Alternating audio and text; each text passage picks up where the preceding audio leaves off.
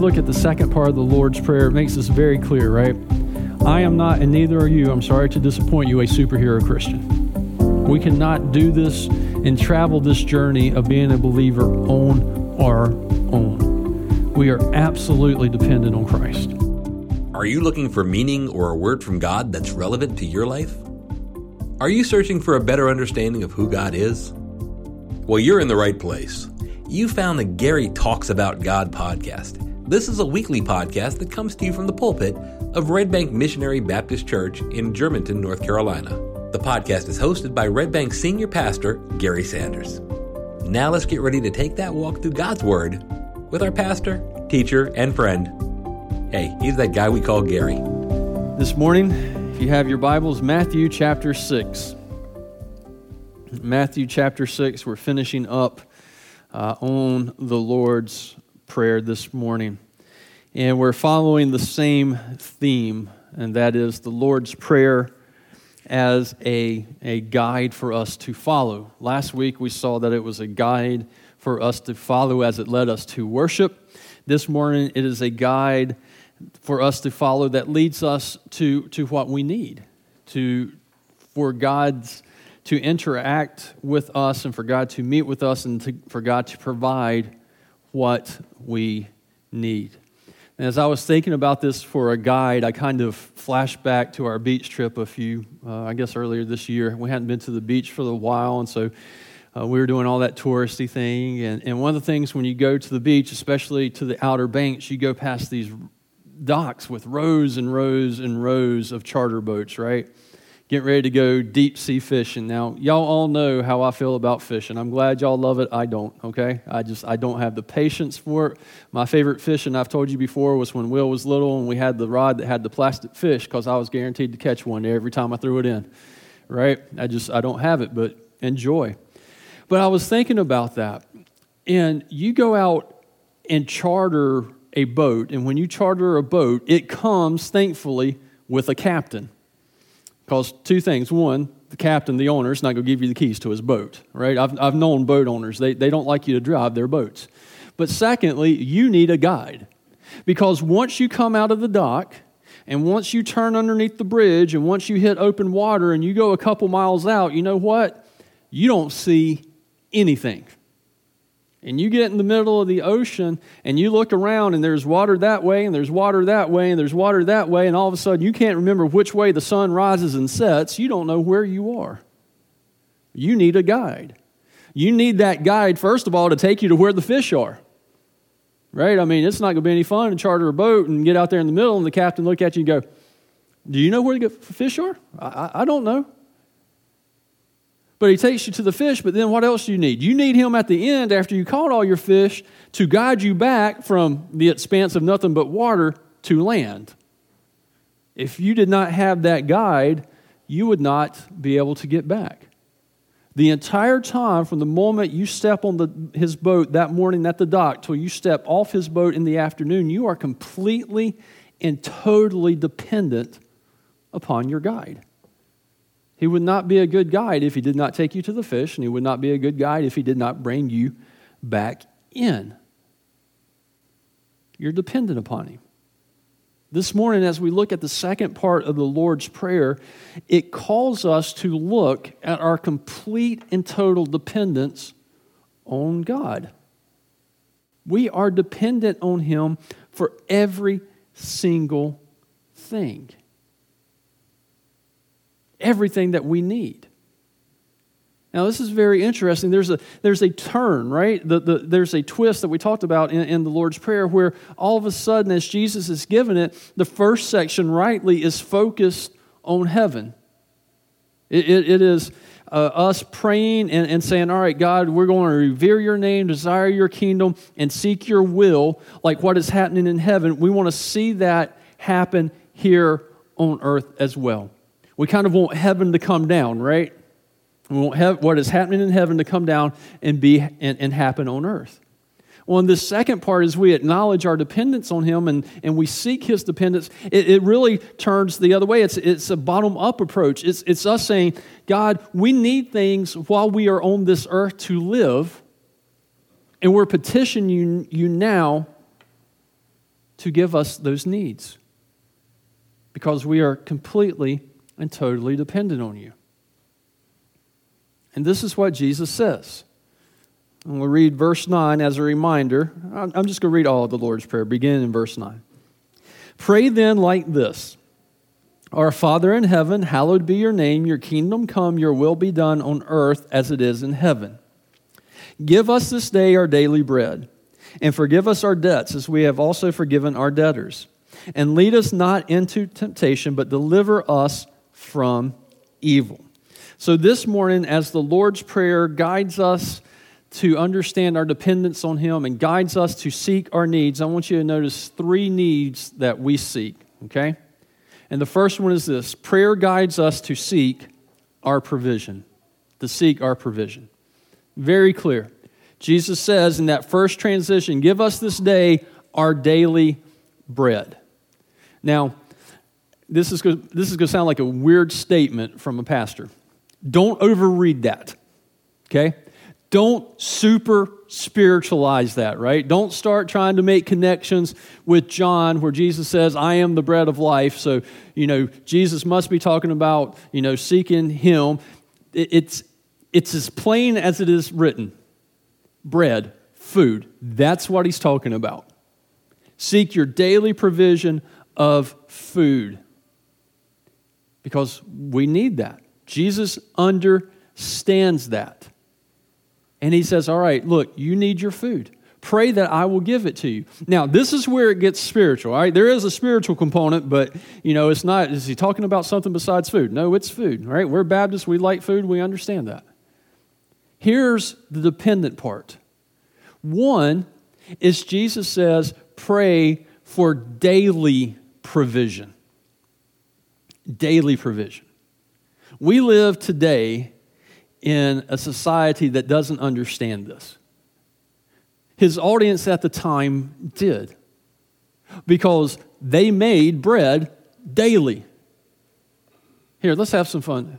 If you made bread within the last week, raise your hand, and we'll count anything. We'll count cornbread, we'll count biscuits, we'll count anything that you didn't pre-package and buy. But if you actually made bread in the last week, raise your hand. I'm just curious. All right, a couple people. I'm trying to think. Did I make bread? Yes, I did, because we had French toast this week. I made bread this week. All right. We don't do that. We just don't. We go to the store and we look at the twist ties, thinking that we understand the twist tie system when we really don't, to get the freshest bread that we can take home with us and last a whole week, if not longer. And then when it gets towards the end of the week and we haven't eaten it, what do? We toss it in the fridge to hope we can get a couple more days out of our bread. But they would have understood. They needed bread daily. For the vast history of the world, people's daily provision was bread. Now, it looks different when you go into different parts of the world, absolutely, but it was still bread. And they would get up and they would make it in the morning. And they would eat it during the day. You know what they'd do the next day? They'd get up and they would make it again.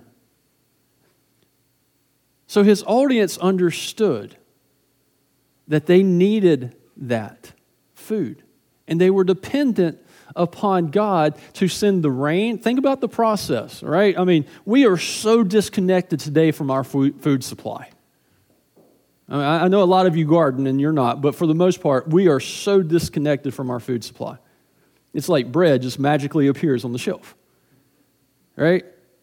We don't think about the part that there's got to be somewhere where a farmer plants the wheat. There's got to be a farmer who harvests the wheat. Somewhere it's got to be milled. Somewhere it's got to be baked. Somewhere it's got to be put in the bag. And somewhere it's got to be shipped. All we know is there's bread. It's a daily dependence on God to provide everything that we need. He says, pray, ask for your daily bread, and He will provide. Now, at the same time, his audience, as soon as Jesus said that, his audience is going to think back to something that happened earlier in the Jewish history. They're going to immediately think back to the Exodus, where for 40 years they wandered through the wilderness, and for 40 years, what did Jesus provide? What did God provide for them daily, every morning? Manna. What is it? It's kind of like bread. Every single day of that wilderness generation, God provided the bread that they needed to eat so that they could continue to walk and to live each and every day. And so we still need that. Even though we live in a culture, like I said, disconnected from our food supply, where we don't buy for a day, we buy for weeks, and according to some people advertising on the radio, you can buy for years. Get your survival bucket and go store it up in your shed. Jesus says, you know what? You need to come to me to meet your daily provision. And the second part of this is we need to pray for our daily need, not our daily greed.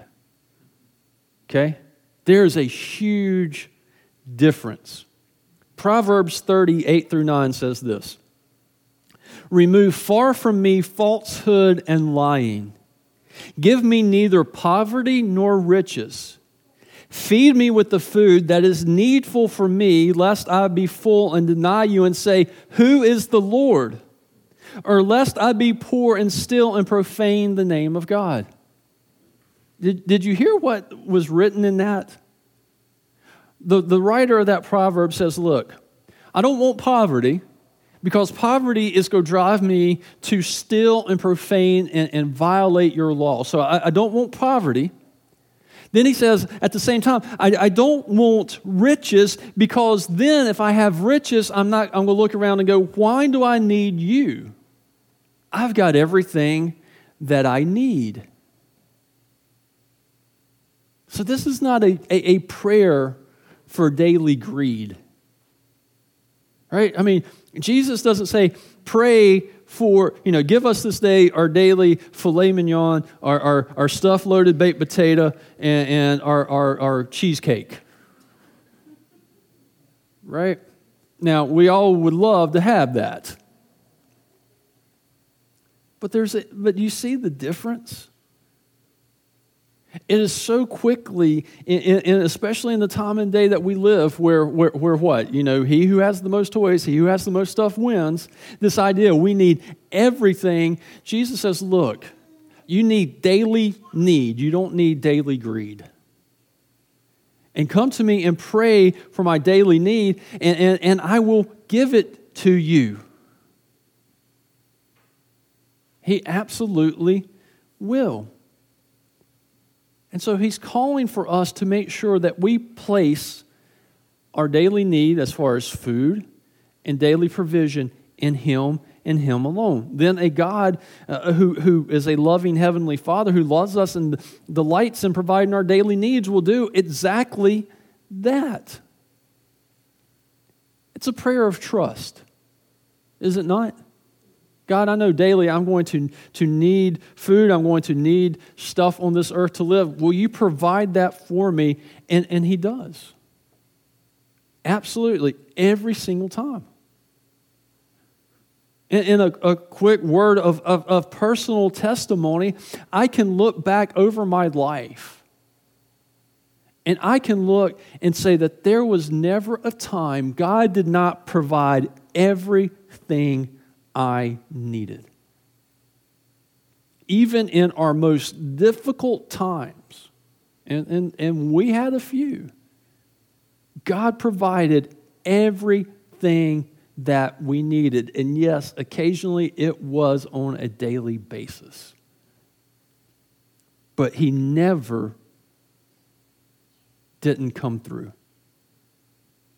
You know why? Not because of me, but because he promised that if we pray, give us this day our daily bread and seek our daily provision, he will meet that need.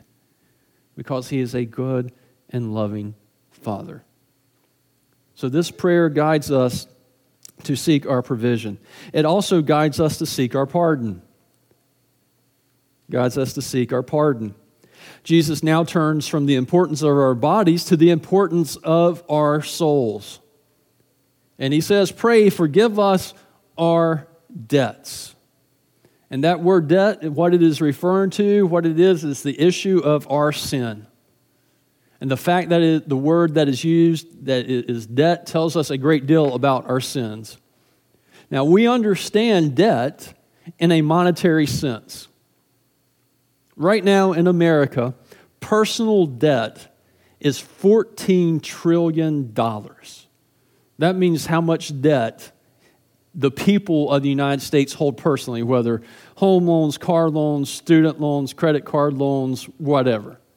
The national debt, the U.S. government debt, is $28 trillion. And we just use those names so casually. I can't fathom 28 trillion anything, right? I tried to think. I was like, I wonder what 28 trillion grains of rice would look like. I'm like, I have no idea, right? It is absolutely mind-boggling. And I would imagine that one of the shared experiences that we have is that at some point, every one of us in here has been in debt for a car, for a home, for something. We understand that. We also understand the absurdity of walking into the bank and the teller looking at us and going, hey, how can I help you today? Yes, I have a home mortgage with you with an outstanding balance of $53,872, and I would like for you to forgive that today.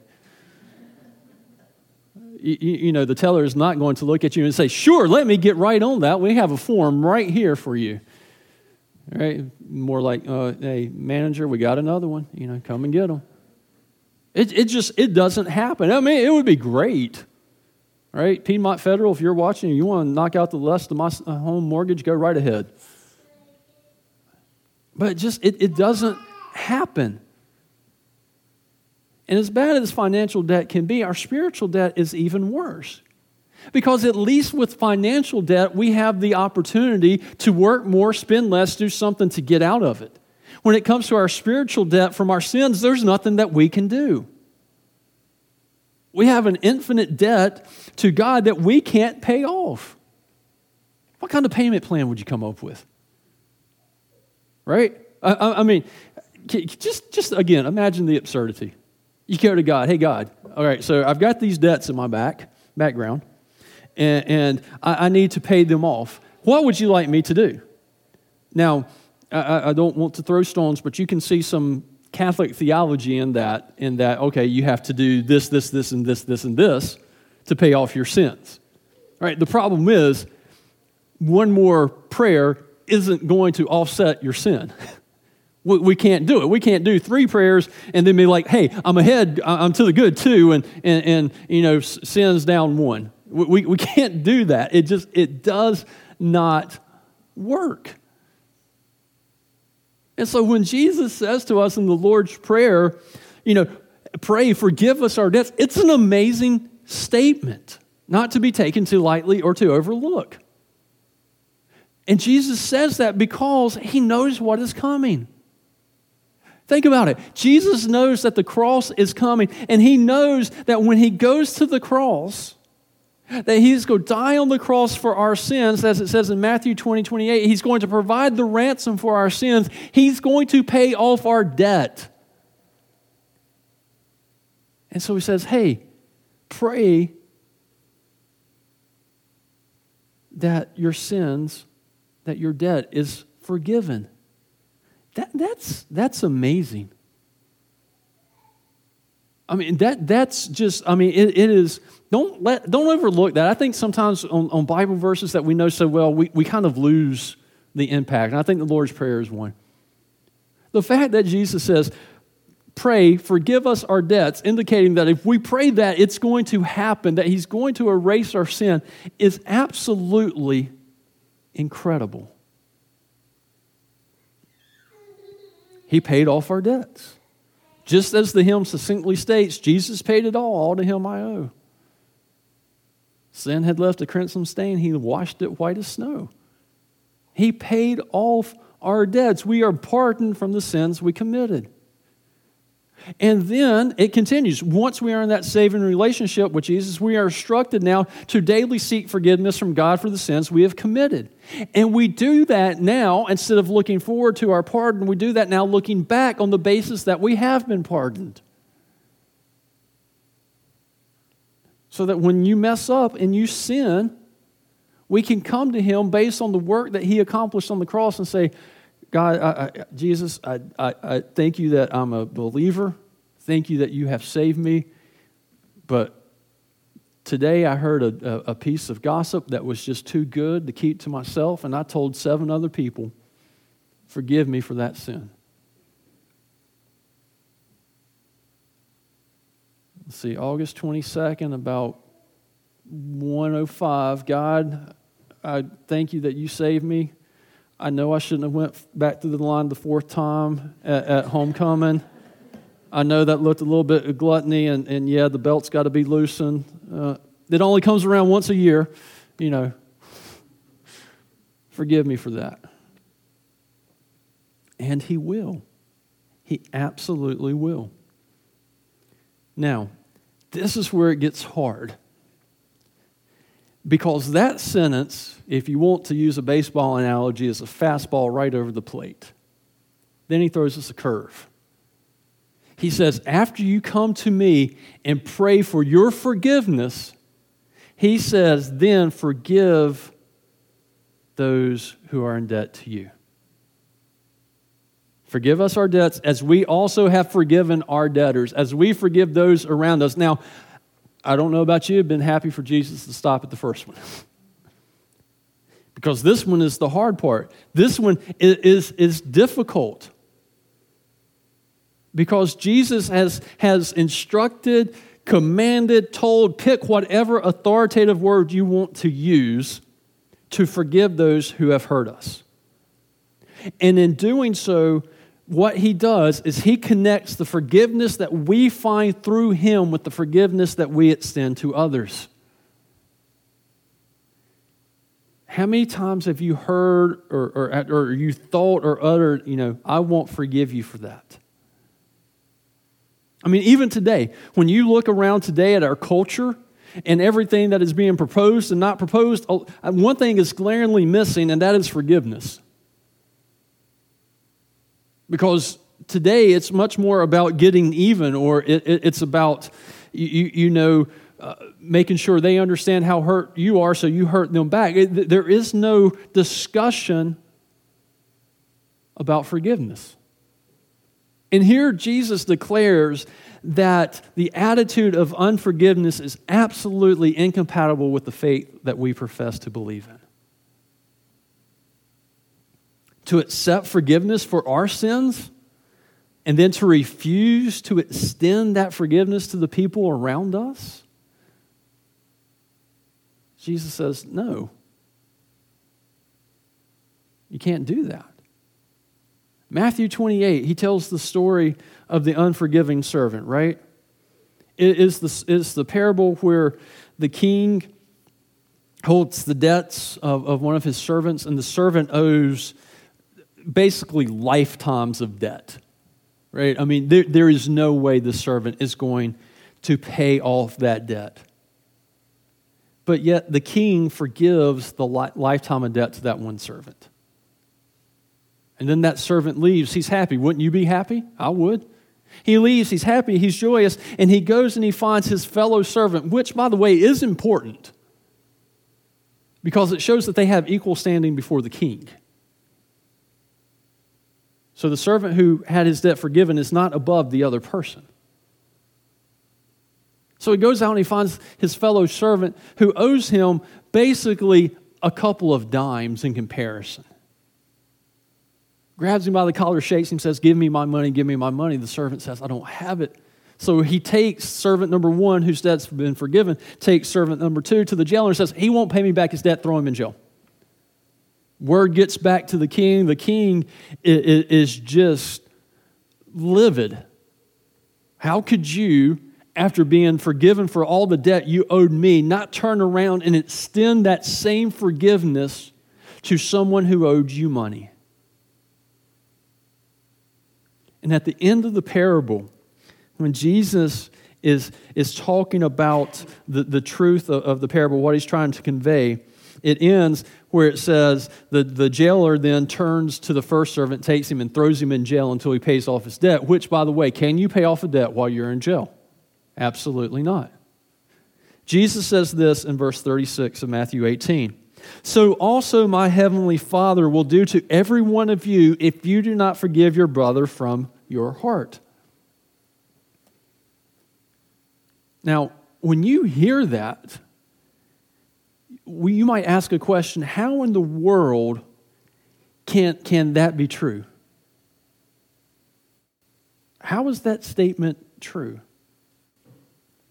Well, Jesus is making a very blunt statement, and it's this.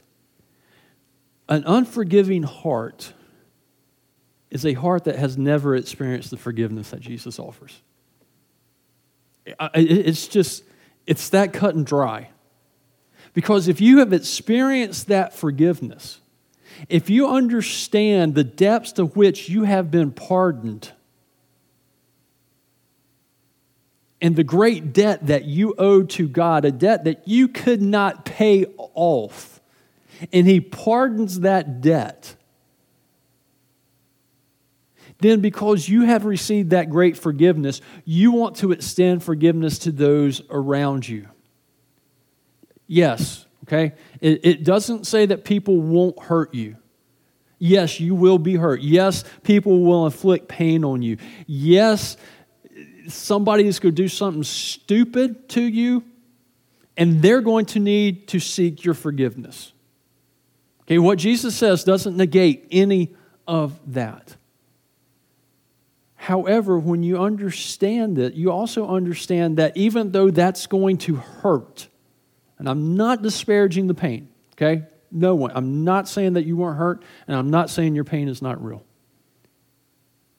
However, the pain that we experience in those moments does not compare to the hurt and the pain that God feels when we sin against Him.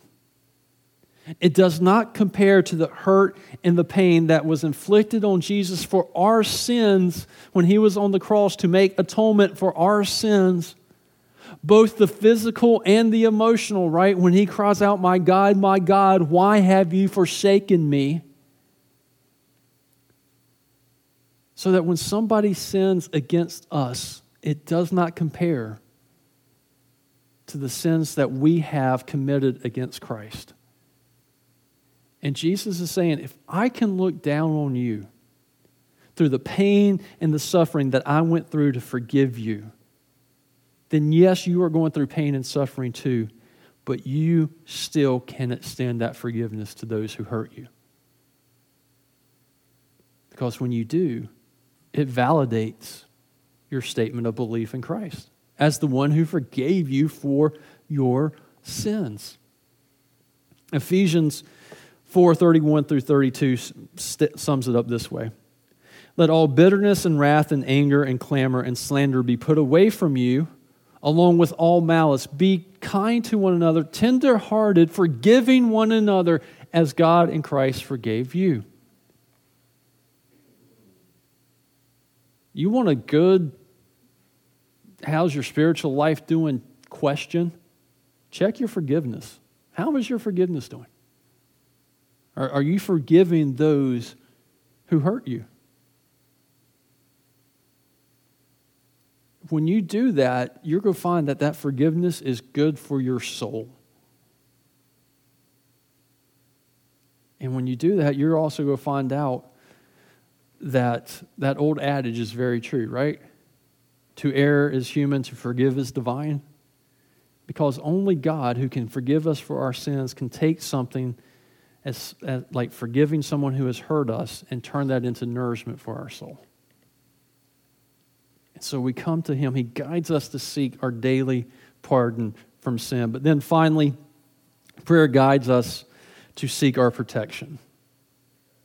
To seek our protection. This the last part there in verse 10, "And lead us not into temptation, but deliver us from evil," looks forward in our lives and understands that trials and tests will come into them. Right? It is going to happen. It is a prayer to remain faithful as we confess our weakness. To say it's going to happen. Now, I know there's a lot of verbiage that has been written on the word temptation. And the simple truth is the word that is used, temptation, is also the same as test. We know that God does not lead us into temptation. Okay? So this is not God tempting us to sin. While it can, in our understanding, the way we use it, mean to entice to do something wrong, it can also mean to test, to prove the genuineness of something. Okay, so don't get hung up on the word temptation. Because what we're finding out is that there's going to be trials, there's going to be tests, there's going to be temptation. All of those T's are going to come into our life. And the prayer is that we will use those situations to test the genuineness of our faith and to come out victorious on the other side. Right? Because when you look carefully, he does not say, and keep us from all trials. That would be a pointless prayer. Anybody, if you've ever wondered if there's a prayer that is pointless, that's one. Keep me from all trials. Because we have been told that trials will come into our life. Temptation will come into our life. So our prayer is that we know that they're coming into our life, but we pray that we will be able to withstand them. Right? What's your favorite sin? Every one of you has one. All right? I'm not taking confession today, but every one of you has a favorite sin, and right after you started to laugh, that sin popped into your mind. Some of you laughing harder than others. Just saying, no. Right? So you want to know what the prayer is? You want to put it in how does this impact me today? It basically says, God, I know that there's a favorite sin of mine out there that I kind of like to play footsies with. I kind of like to stick my foot in front of the lion's mouth and hope he won't bite me. Help me not to be that stupid. That's what it is.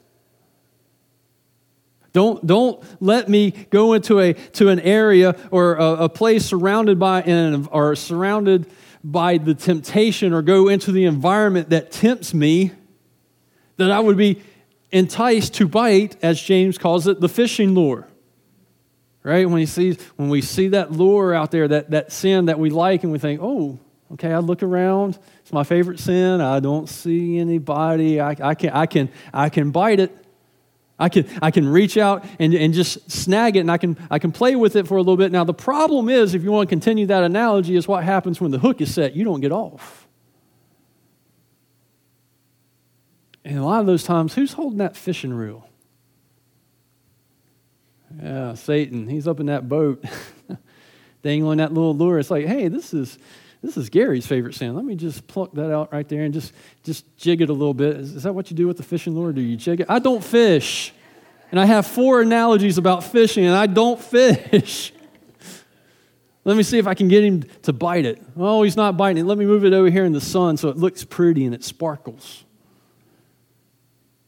All right, it's a prayer in that moment when we see that shining, shimmering sin that looks so good for us to go, no. Deliver us from that. The word actually is much stronger. It's snatch. Much like if you get ready to see somebody crossing the street and there's a car coming, you reach out and you just snatch them back.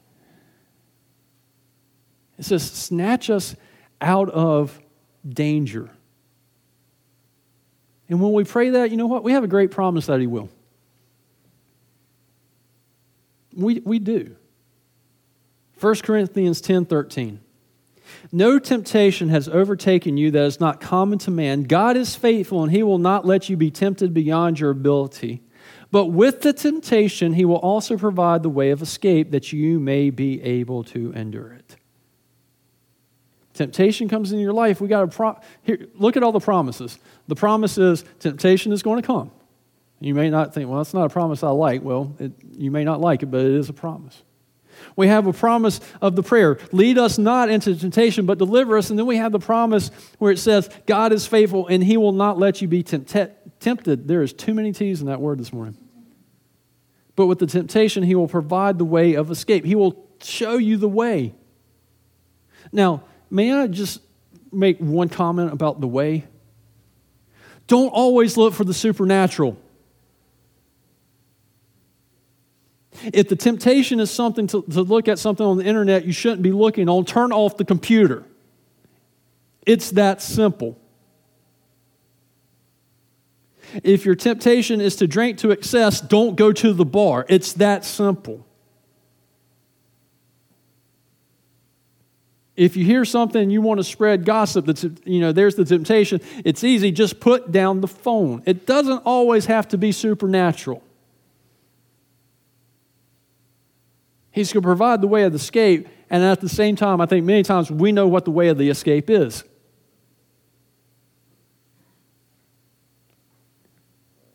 But He's going to provide it. And on the flip side, if you get caught, it's not His fault. I know we live in a world where we blame everybody for everything that we've done. Right? It's very convenient. But if you get caught and you grab that lure and you get hooked, it is not because God was not faithful to His word to provide you a way out. It was just you were too hard-headed and stubborn and wanted to do it anyway to see if you could get by with it.